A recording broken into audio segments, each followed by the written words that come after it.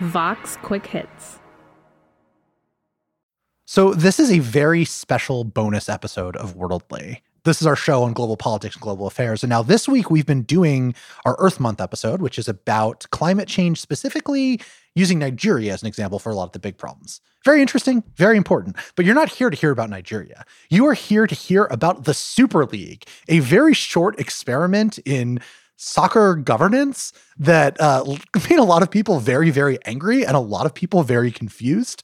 So here we have our resident European resident.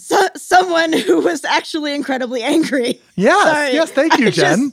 Yes. Alex Ward, one of the extremely angry people, is here to rant about it and explain why he's so angry. Alex is our co-host, and he wants every episode to be about soccer, but now he really, really, really wants to talk about soccer. So go ahead, Alex. Go talk about the Super League. Explain what it is and explain all of your feelings.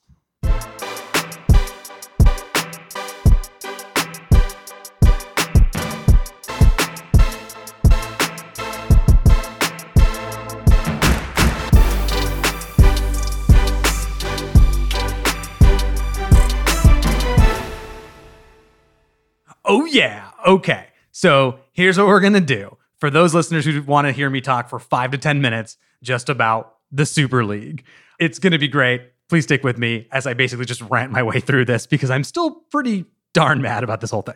Okay. So a quick backstory. There are multiple soccer leagues in Europe, right? Spain has one, France has one, Italy has one, Greece has one, et cetera, et cetera, et cetera, et cetera.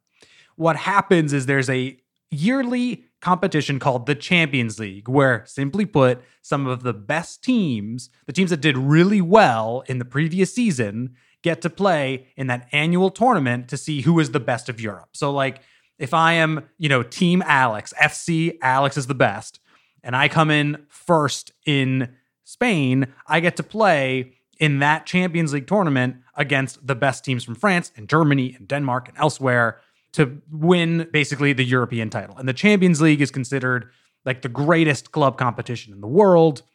It is super prestigious, and almost any player in the world dreams of winning the Champions League. Okay.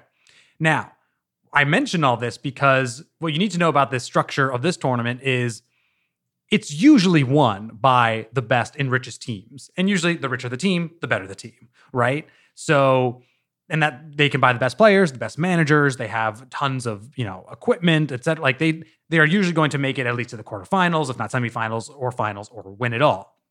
However, Europe, and the Europe governing soccer body is called UEFA. That's all you need to know.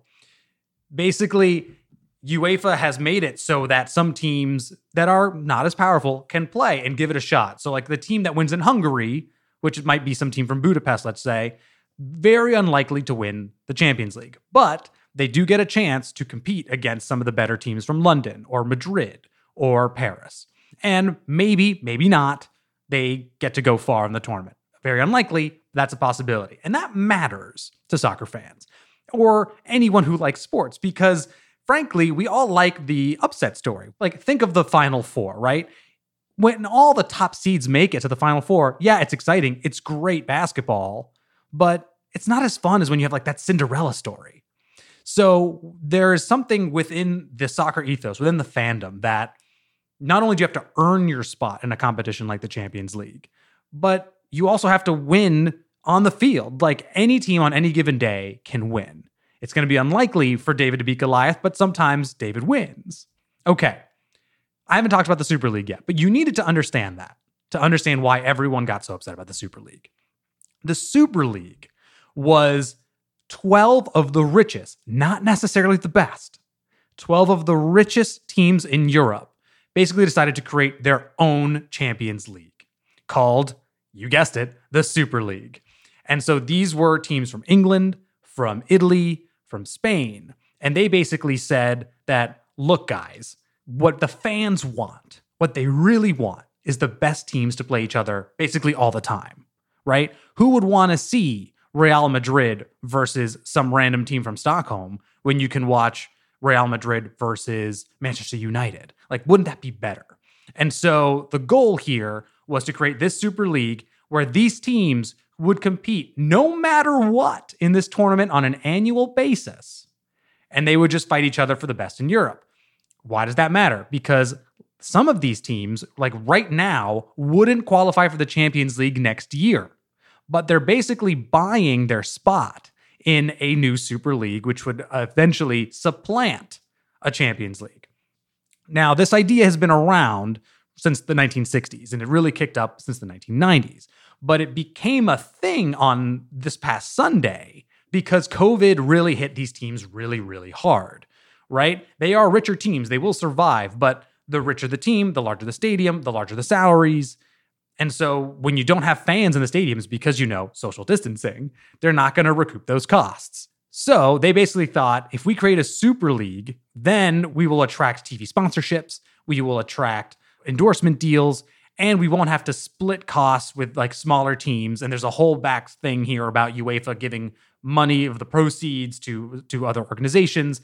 That gets too complicated. But simply put, like the goal was to basically recoup costs. The president of Real Madrid, who also would serve as the chair of the Super League, admitted as much, saying like, look, this will save us financially and it will save football, which was a ridiculous comment that I don't have the time to go to.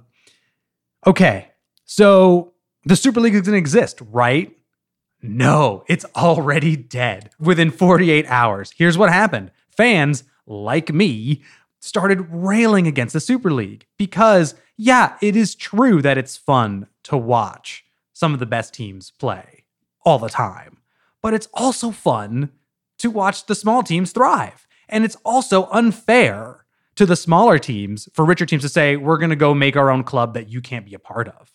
You're making it completely impossible for a great story to develop. And you're taking away just the essence of not only soccer, but frankly, any sport, which is any team gets a shot to beat any team. I think of a story of Atalanta, which is a team from Bergamo, Italy. Bergamo was massively hit by the coronavirus, right? You might remember there was one of the epicenters in the Lombardy region early on. But Atalanta, last season, 2 seasons ago, I don't remember time now, but fairly recently, they're not a wealthy team. They have money. They're not destitute by any means, but they're not, anywhere near these 12 teams. They went deep into the Champions League and almost beat a superstar team with massive money from Paris. The fact that Atalanta got that far, almost beat this Paris team in, I believe, the quarterfinals, was a massive story. The New York Times covered it. The world covered it. It became such a massive sense of pride for that city, for that town, to be like, look at all we've suffered through and look at what these players have done for us. A Super League gets rid of stories like that. It would kill the Atalantas of the world. It would make them, less rich. It would give them fewer opportunities on the world stage. It would give some players, less visibility that perhaps are really, really good and could go on onto another team. It would ruin the essence of the game. So it died. The fans basically killed it. You had Liverpool was one of the teams. You had them come out and put up, signs outside the stadium and say no to the Super League. You had fans from Chelsea, a team in London, stop the Chelsea team bus from getting into the stadium for a game to basically protest it until they had to have a club legend, Petr Cech, who was a former goalie, come out and negotiate the bus getting through. And so immediately, almost immediately, all 6 of the English teams backed out. One of the owners, Liverpool's John Henry, who's American, apologized, said this was my decision alone. I apologize to the fans. Arsenal apologized to the fans. And now other teams have followed, some in Spain and some in Italy. There's a lot more I could talk about this, but this, if you were wondering casually, why is everyone so upset about this Super League thing? This is why. They were killing the game. This was the teams rich trying to create a rich club league to get richer.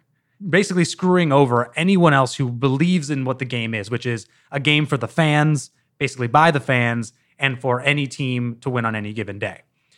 End of my rant. Thanks for joining me. I would talk about this so much more. There's so much more to talk about. But I wrote an entire explainer on the Super League, which you can read at Vox.com. Or you can just email me or the Worldly team at worldly@vox.com, and I have a lot more I can discuss. But thanks for joining what I'm now going to lovingly call Alex's Power Hour, even though it only lasted like 10 minutes. All right, bye.